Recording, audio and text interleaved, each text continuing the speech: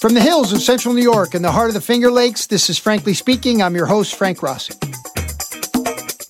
My guest on this episode of Frankly Speaking is Amy Fouty, a certified sports field manager and natural grass field consultant for the Motz Group. The Motz Group has over 45 years of experience in building natural and synthetic fields at the highest level. Amy was the athletic turf manager and assistant athletic director for outdoor facility operations at Michigan State University when I first met her, after a 4-year stint at the Big House at the University of Michigan in Ann Arbor. Amy has been a leader among sports field managers over her career and recently served on the all-female grounds crew at the Little League Softball World Series. Successful sports fields and golf courses are very dependent on a functioning soil, and a functioning soil is dependent on organic matter levels as well as soil temperature and moisture. Managing these vital soil properties requires good physical property management, and for that, you should turn to DryJect Services that aerates, top dresses, and amends in one pass. DryJect Services offer the most effective way to get the most out of your sand application, so contact your local DryJect rep for more info or visit dryject.com.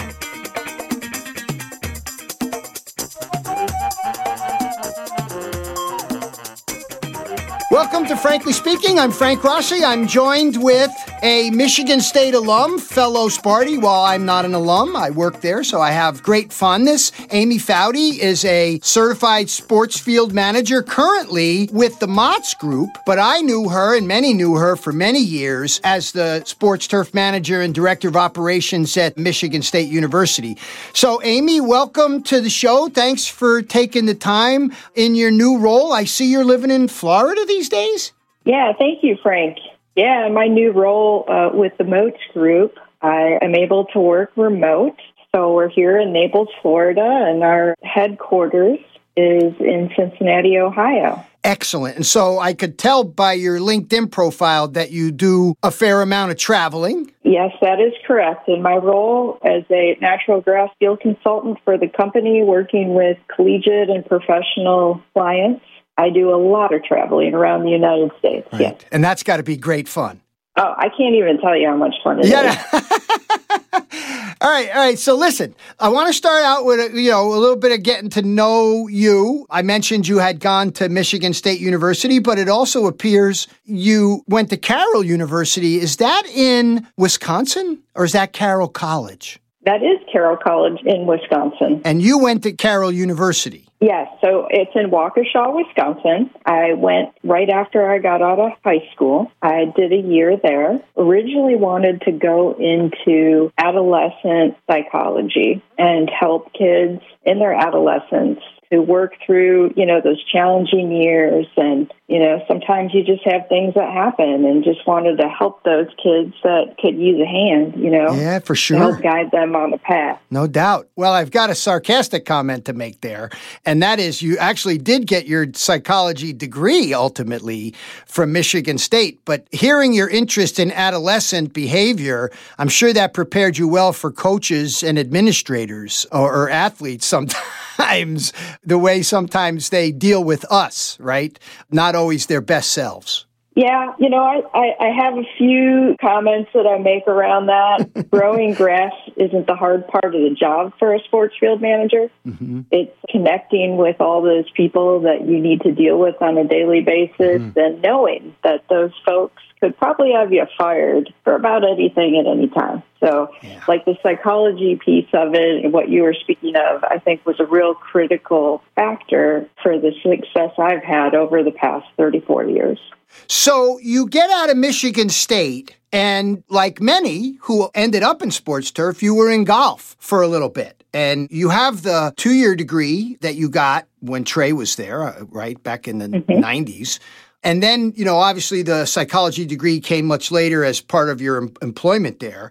But you started out at the golf course. Let's start about that first transition. And then we'll talk about how you went from Michigan to Michigan State, because people who don't appreciate the rivalry, I can't even believe they interviewed you at Michigan State, knowing you were coming from Michigan, thinking you were a spy or something. So let's start with the transition from being in the golf course business and superintendent to then becoming a groundskeeper at the U of M. What motivated you to make that move?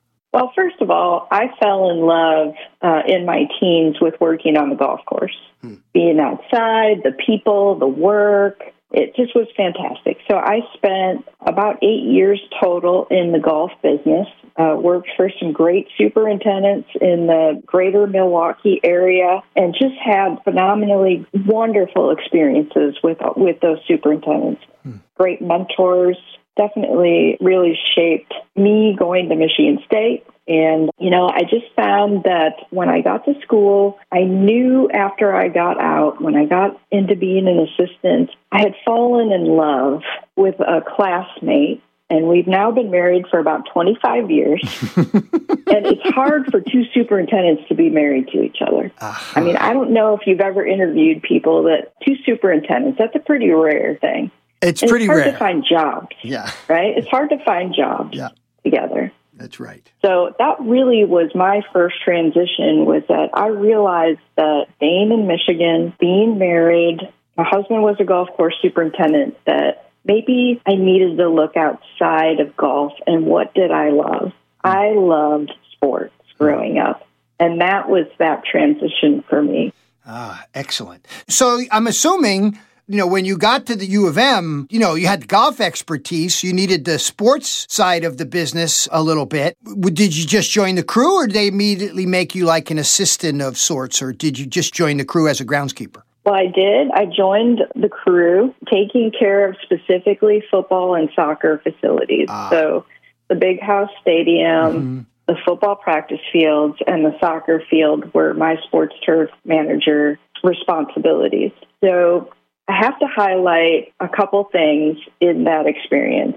Coming from golf, I thought I knew everything there was to know about growing grass. And right, wrong, or indifferent, I thought I had the world by the tail, And I quickly learned how different sports turf and golf turf management, how different they actually are. And I always credit, so my first year at Michigan, I went to a Big Ten sports turf managers meeting at Ohio State. And Bob Hudzik from Penn State, Brian Gimble, and Eric Adkins, I met these guys. I mean, they're pillars in the sports turf community, right? Yep, 100%. And they must have thought that I had a lot of potential, but Nellie, she needs some help, right? And the three of those guys took me under their wing and gave me the greatest education that I could ever ask for when it came to sports turf management. Because I tell you what, that first year that I was at Michigan was not a good year for our stadium field. And we had a lot of challenges, and I was thrust into something from a public eye, an internal eye, that I was not prepared for. I didn't realize all the different hats that a sports field manager has to wear. So you were there at the transition from natural grass to synthetic? I was there through that. Yep. Oh, boy, Amy, you got nerves of steel.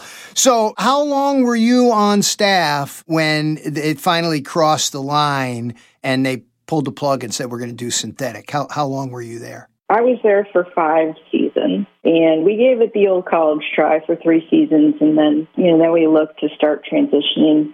There's always more than just the superintendent or the field manager that caused something to not work out. It's always easy to point the finger, oh, that superintendent, he doesn't know what he's doing. Look at his greens are brown. But there's so many factors that people don't understand and that we just don't talk about that are internal that affect a lot of what people see, right? Yeah. And I wonder if your choice of words isn't the tell here. You gave it the old college try. To me, that's like we did just about everything in our power and we didn't have enough, nor was the infrastructure set up for us to be successful, right? It's like you almost, when you say something like that, it's like, yeah, well, based on what was in front of us, it was only so much we could do. And I'm assuming that's what you mean, Amy, that even though you see the path, and even golf course superintendents see these things too, you see what you need to fix. Those trees need to go.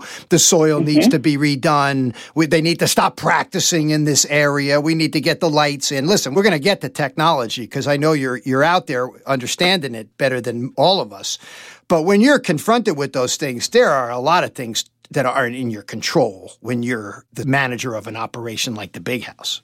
That is absolutely correct, Frank. I mean, you always learn so much more through, I don't really want to call it a failure because I didn't feel like I had failed. Though some people may see that externally like that. I mean, we did everything we could. You learn, and then you learn next time when you're given an opportunity, like how to attack some of those pitfalls and make sure that they don't happen again. So now off you go to Spartyland, and now you're in not just over the fields, but you're over a lot of the fields. Even before you became the assistant athletic director, you had your hands in almost everything going on there. I remember talking to the guys, about you after I had left, Ricky and Vargas and Trey and Jim Crum and all the bums that were there. And I understand Vargas is coming to the end. I think Joe's going to have his farewell in January at the MTF conference. So the job opens up at Michigan State. And I'm assuming with those mentors that you mentioned, they're like, hey, Amy, this is the right move. You were probably recruited, and then I'm assuming you felt you couldn't do it and then went for it. How did it play out? Well, I was in contact with the senior associate AD at the time, and Eric had come to Michigan State and then decided after a couple of years to take some time away from the business. So they reached out and we talked about it. And I tell you what, it was like coming home, Yeah. I would always say to people, I went from the outhouse to the penthouse, kind of my joke, right? Because Michigan State, Frank, is an ag school. It is, right? Through and through. And the crown jewel of their agriculture sits in Spartan Stadium. Exactly. Like that's how I feel. I get chills thinking about it. So right? Great. Yeah. Because basically I was told you cannot fail. What do you need to make sure that you don't fail? Because everybody from the president to the athletic director to the football coach to the turf department to all the way down the road, what do we need to do to be successful? No pressure or anything, And so we sat down and we talked it all through, and, it was fantastic, the experience that I had there. They told me, they said, if we can't get this done in the next 3 years, like maintain this grass here, we're going to have to think about going to synthetic. And I said, no, we're not doing it, right? That's right. And then 3 years from the year I got hired, we won the National Collegiate Football Field of the Year award to solidify grass stain in Spartan Stadium. So, that for me was the goal at that point. That was the goal. So we'll wrap this segment up chatting about the unique thing that went on there, doing the grass field, and that was the earliest iterations of the modular system, right, that you guys were putting in and out. Now, for many people listening might not be aware of this technology we used this when I was there in the early 90s in preparation for the World Cup in 94 that they played at the Silverdome. And that technology then, they had perfected it, Trey and Steyer and Sorokin, and you think about the names involved, there's still sort of legends in that area and messing around with the same stuff, Amy, with FIFA now, that same cast of characters, the usual suspects over there. So talk a little bit about somebody in your role under the microscope. Basically, these turf professors must have come around and said, hey, let's put this modular system in there. Or was it your idea to try that there? And I guess a little bit about the leap and how it worked out. And ultimately, I think it's not in there anymore, is it? Okay. Lots of questions to unpack there. So basically, the pod system had been installed for a season and a half when I arrived. So I was not the first person to manage that field. Okay. Eric Adkins had been there for a year and, like I had mentioned earlier, just decided to step away from the business for a little bit. Yep. So I inherited the modular field system.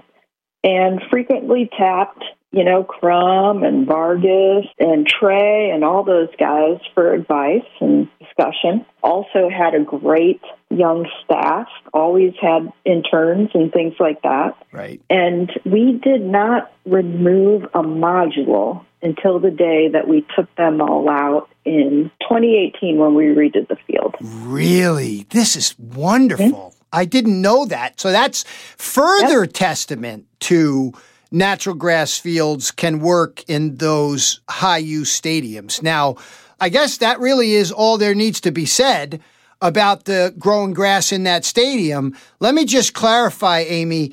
You didn't have to replace those things. Obviously, you played, I'm assuming 8 or 9 games.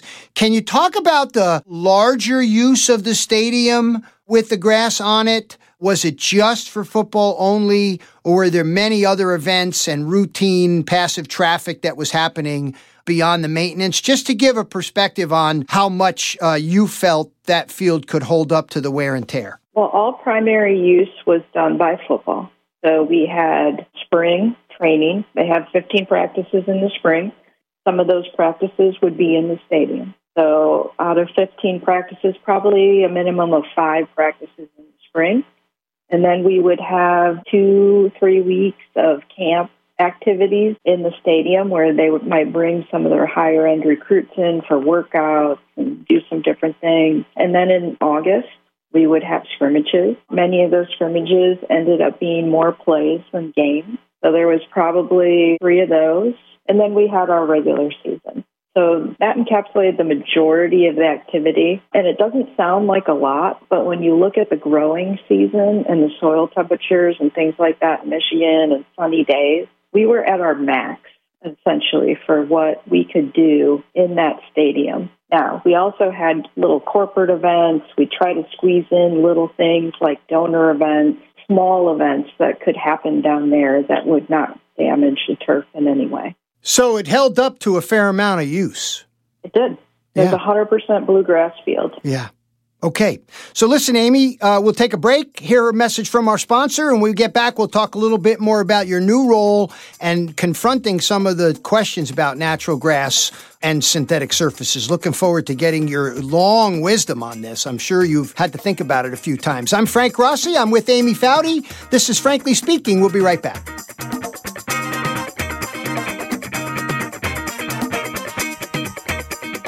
Effective fertilizer and pesticide application demands precision, whether it's a sports field or a golf course. And for that precision, you need our partners at Frost Spray Technology Products. The experts at Frost offer the latest technology and can deliver what you need when you need it. Precision applications require the right equipment to get the product applied at the right rate at the right time. Frost Spray Technology has the expertise you can rely on. Buy your next sprayer from a sprayer company, not a mower company. Learn more about all that Frost offers at frostserve.com. That's Frost, SERV.com.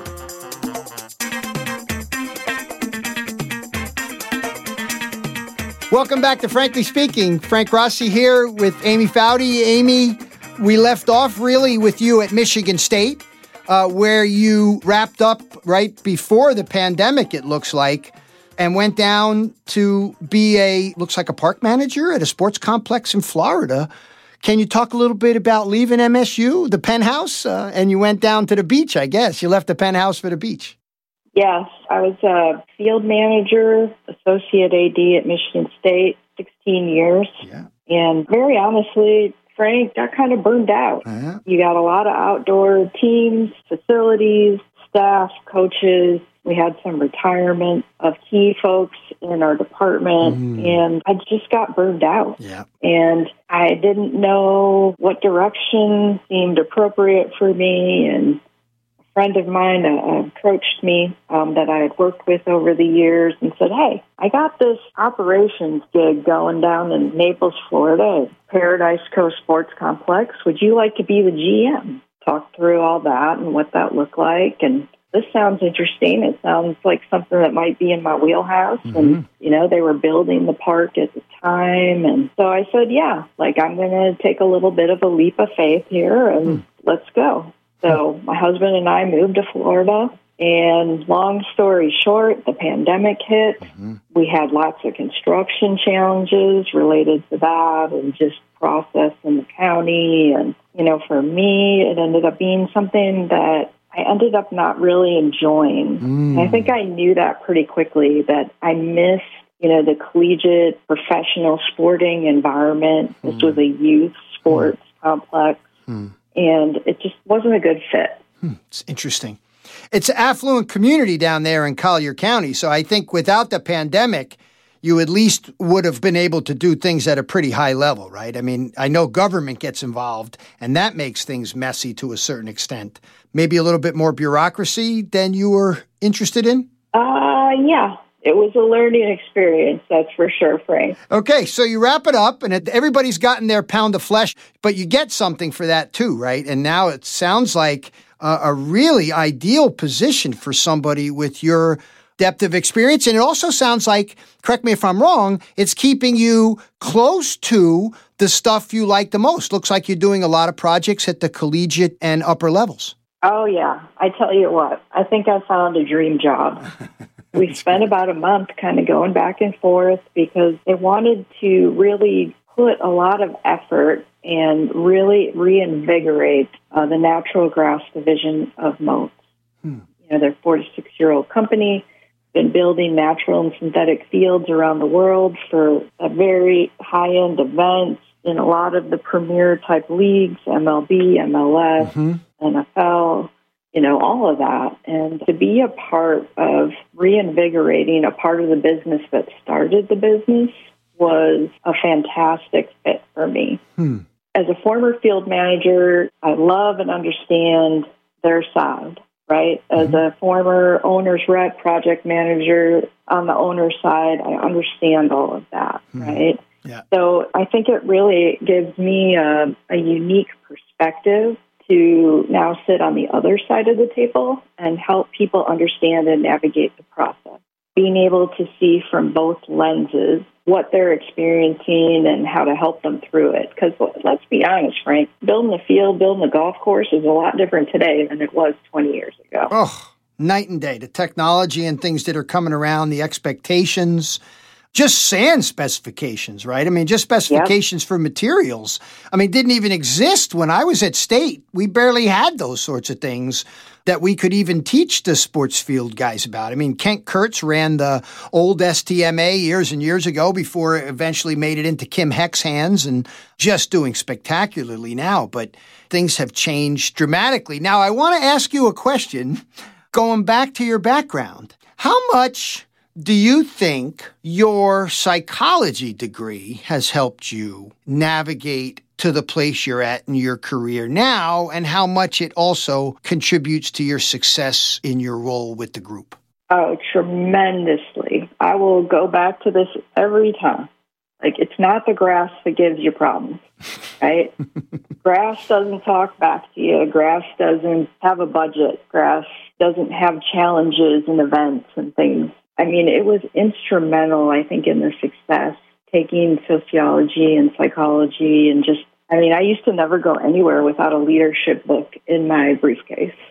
People always knew and would ask what I was reading because they were fascinated by that. And connecting with people is so critical in everything that you do. The most successful people in every profession have that ability to connect.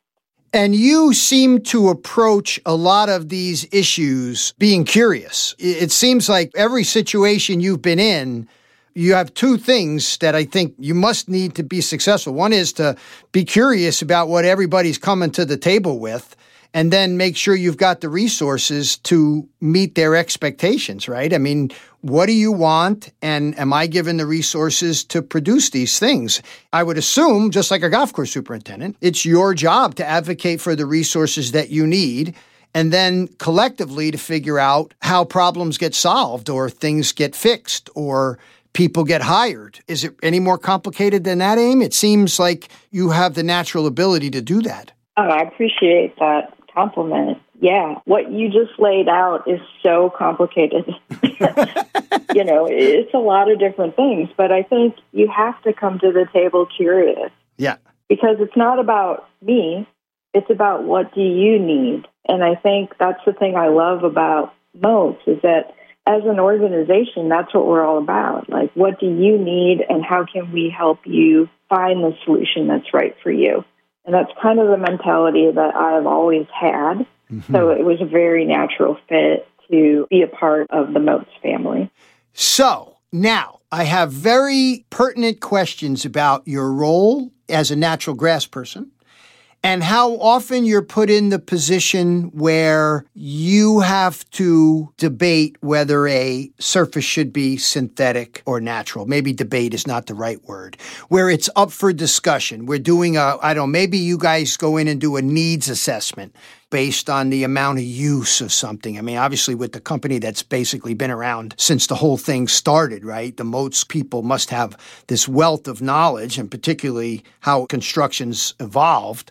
Can you talk to me a little bit about where that conversation starts in doing a needs assessment for the question about whether you should be implementing or maintaining a natural grass field or a synthetic field? Now, I know it's not that simple, Amy, right? Because game field versus practice fields, many fields versus one field. Let's just take it as we're going to build a field that's going to be our community centerpiece, our university centerpiece. It's going to get the same amount of use that you had at Michigan State, maybe a little bit more. Let's start with a community or even a small college that might have some resource limitations. Where do you start with a needs assessment, natural or synthetic?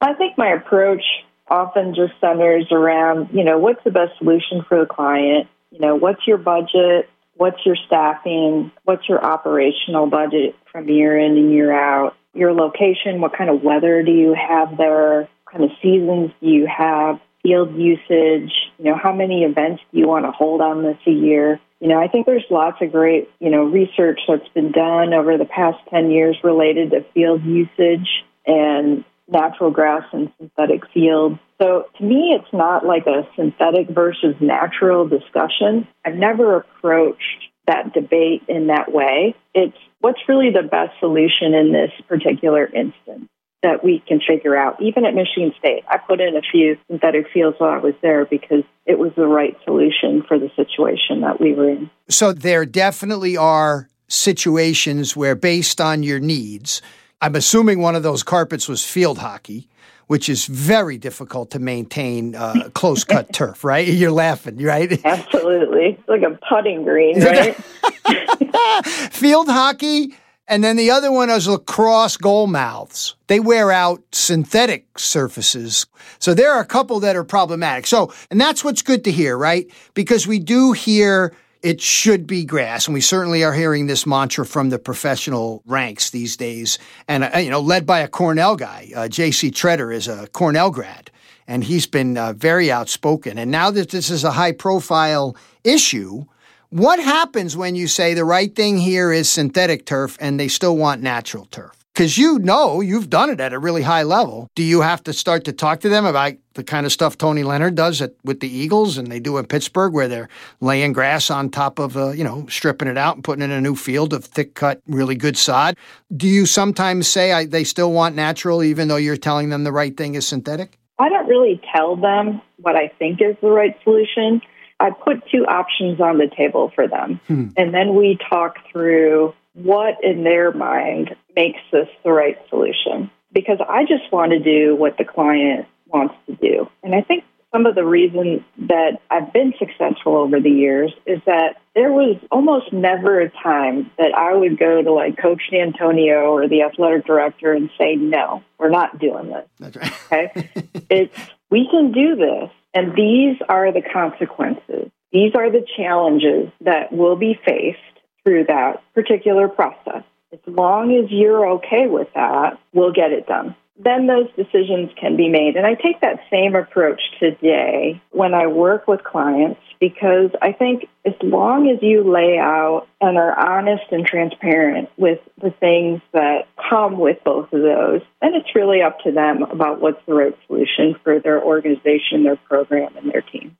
And do you oftentimes have to say to them, when you lay out the scenarios, it's one thing to build it, it's an entirely different thing to maintain it? And synthetic or natural, there has to be an effective operation in place that can do that. Do you often find yourself recommending things for them to build and then saying, you better shore up this part of your operation if you intend on maintaining this thing at a high level? Or are most of your clients already at a pretty high level and they're just separating out the surfaces a little bit? Well, just this morning, Frank, I had a conversation very similar to this. This potential client would like to have a natural grass soccer surface. Okay, so let's talk about that. How many events do you want to have on a year? How much are you willing to put in to pay staff? What kind of a capital budget do you have to buy mowers and other equipment? What size building are you going to build to store all these things? Because you don't want to leave them outside. So part of what I bring to that table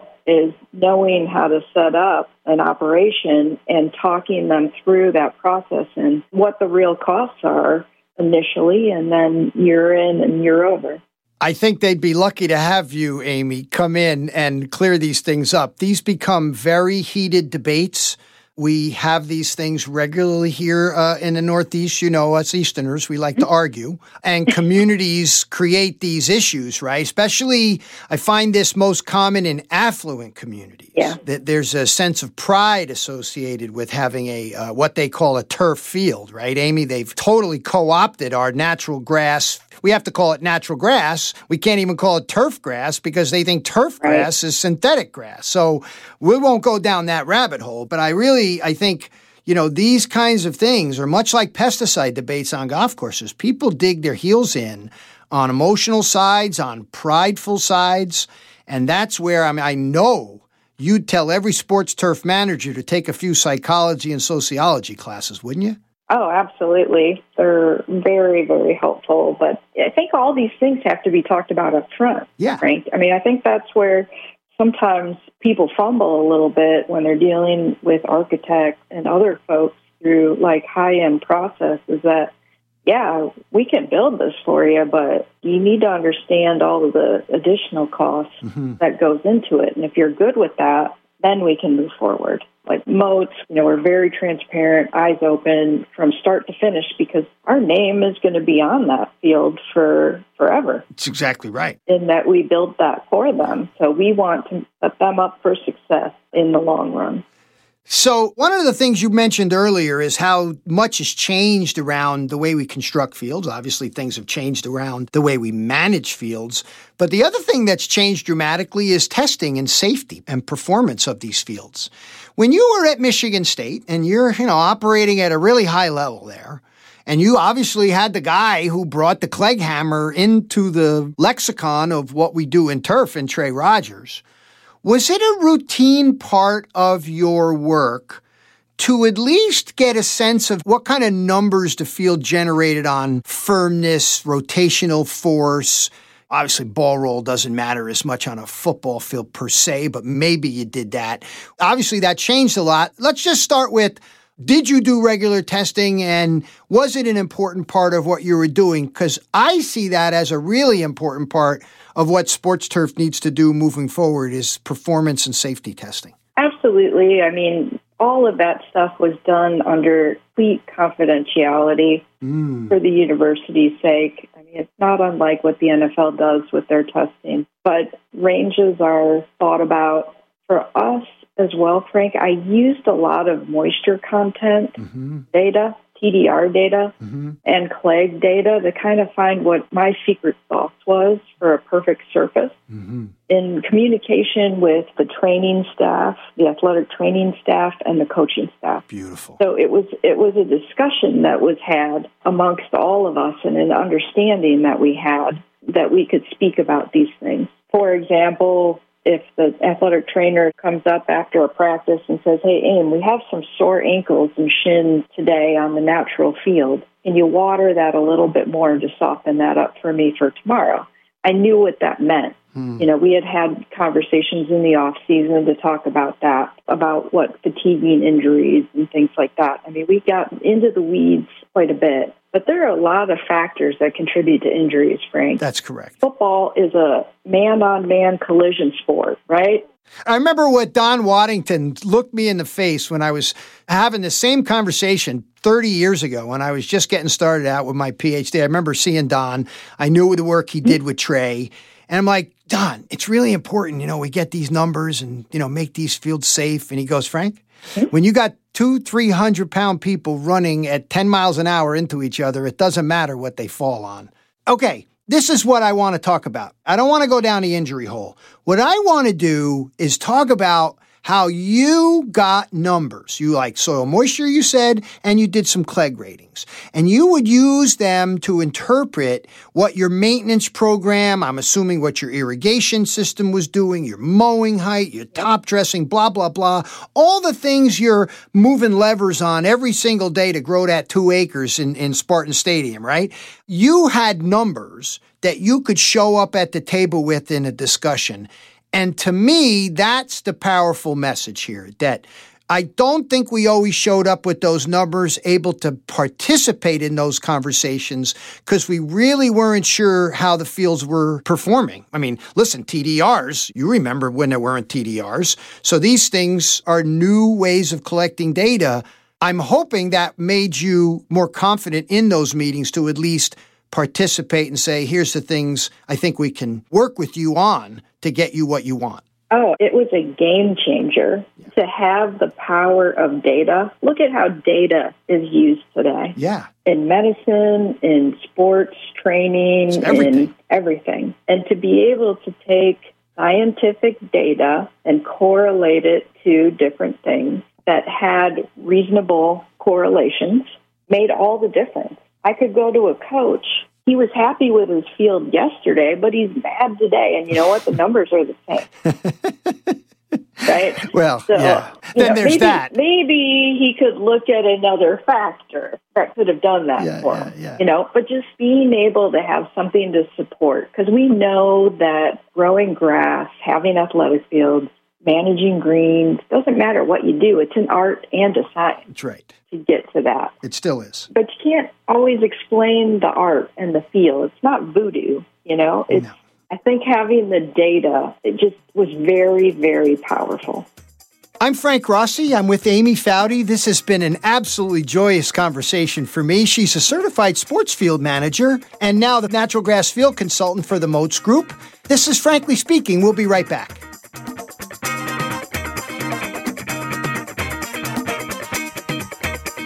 Nutrient management in sand-based systems, be they a putting green or a soccer pitch, requires exceptional product formulation to maximize turf performance.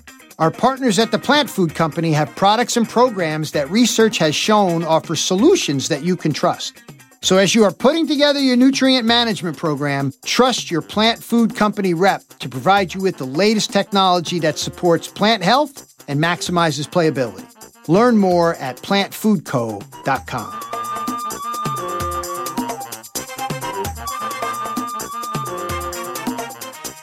Welcome back to Frankly Speaking. I'm with Amy Fouty, certified sports field manager and natural field consultant for the Motz Group, currently based in Naples, Florida, although the company is based in Ohio. We have a sports field construction company in our neck of the woods up here, Amy. The Clark Companies, I think, is based not far from here. Maybe you've heard of them? Yes, I have. Okay. Yep. And so let me wrap up by talking about your wonderful experience at the Little League Softball World Series.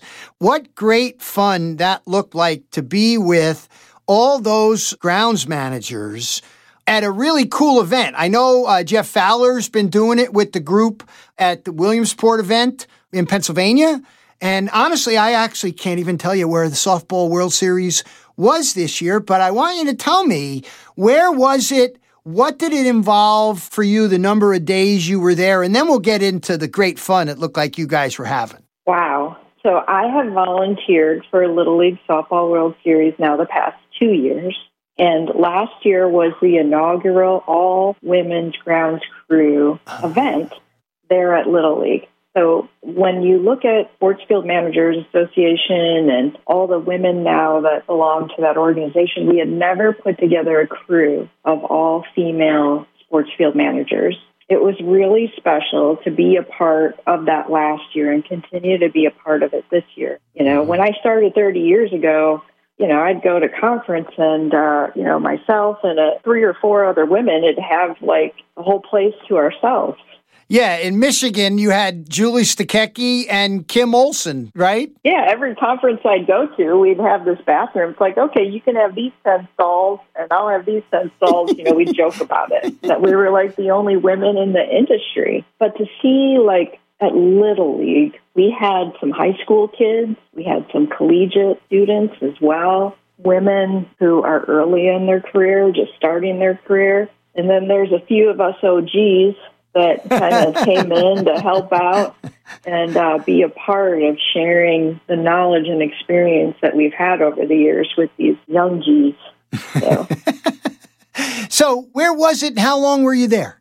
So Greenville, North Carolina. Oh, wow. It's beautiful down there. Chris Ball with Ewing as our liaison. A couple other committee members, Camp and Son, Roseline. The 4 of us are kind of on the committee that works to get this whole thing put together. And it's so fun because I get to tap into just being a groundskeeper again. I know. Isn't it great? 7 days a year. I can't do that work year-round anymore, but I can do it for 7 days. That's exactly right. So.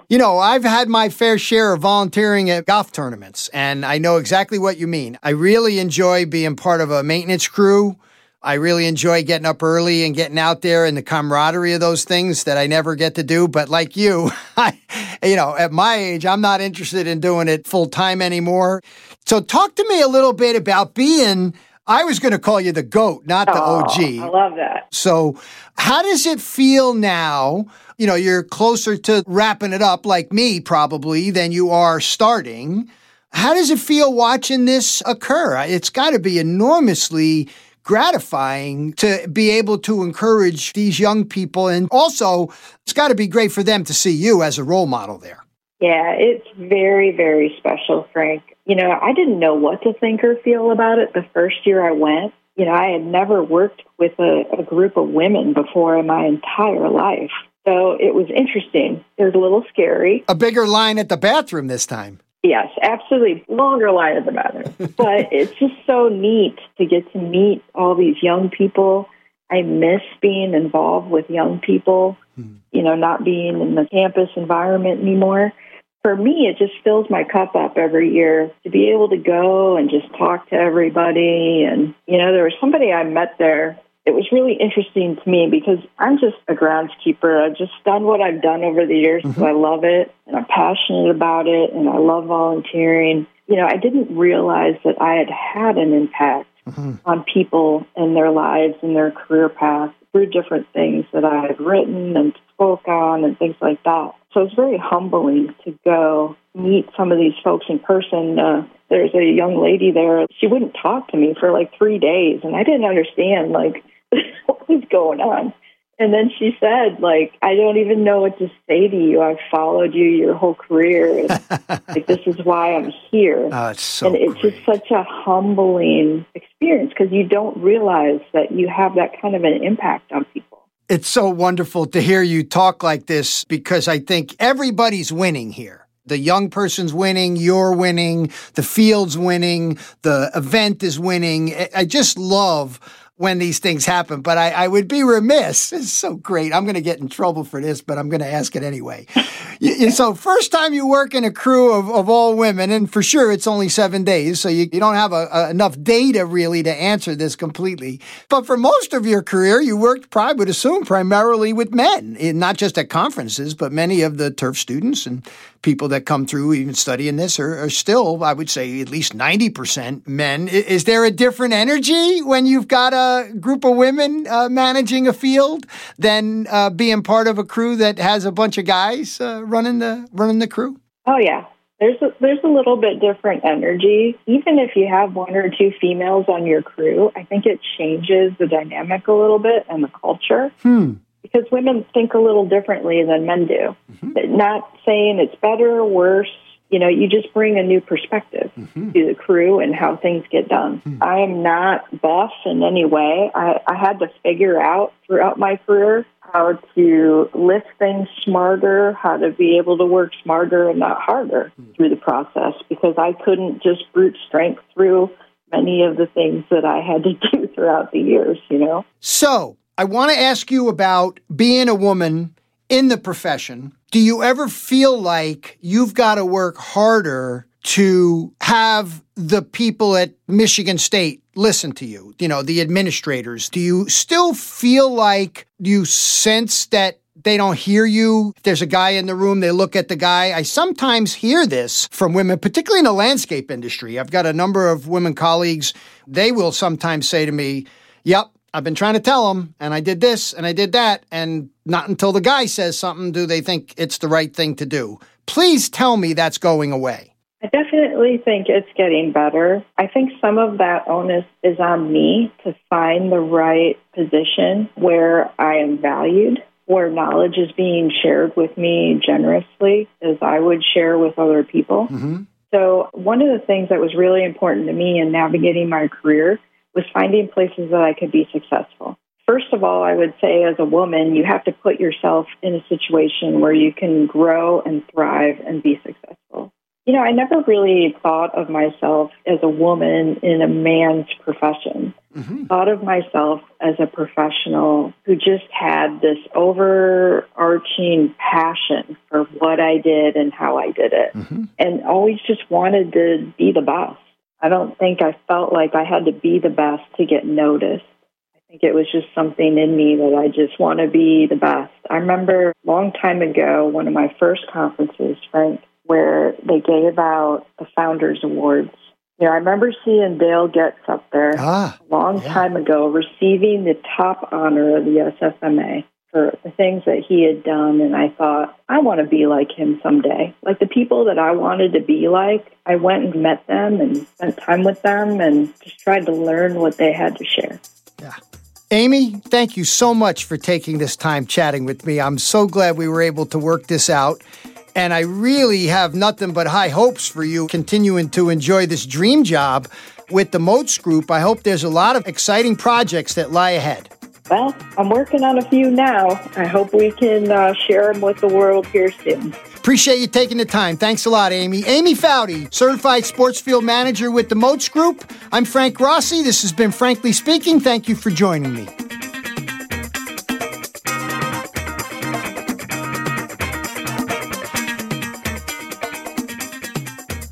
Big thanks to Amy Fouty. Frankly Speaking is brought to you by our friends at DryJect, the only machine that aerates top dresses and amends in one pass. The plant food company providing nutrient management solutions to golf course superintendents to enhance playability. And Frost Inc. spray technology products who strive to make your spray day a great day. You can listen to us on Blog Talk Radio, Apple Podcasts, and Stitcher. And if you listen on Apple Podcasts, leave us a review. Frankly Speaking is produced at Rep Studios in downtown Ithaca, New York by Nate Richardson. Big thanks to Marketing and Business Management, John Kiger. Graphic Design, Nicole Rossi. Theme Music, Tucker Rossi. And Executive Producer, Peter McCormick. I'm Frank Rossi. Thank you for joining me.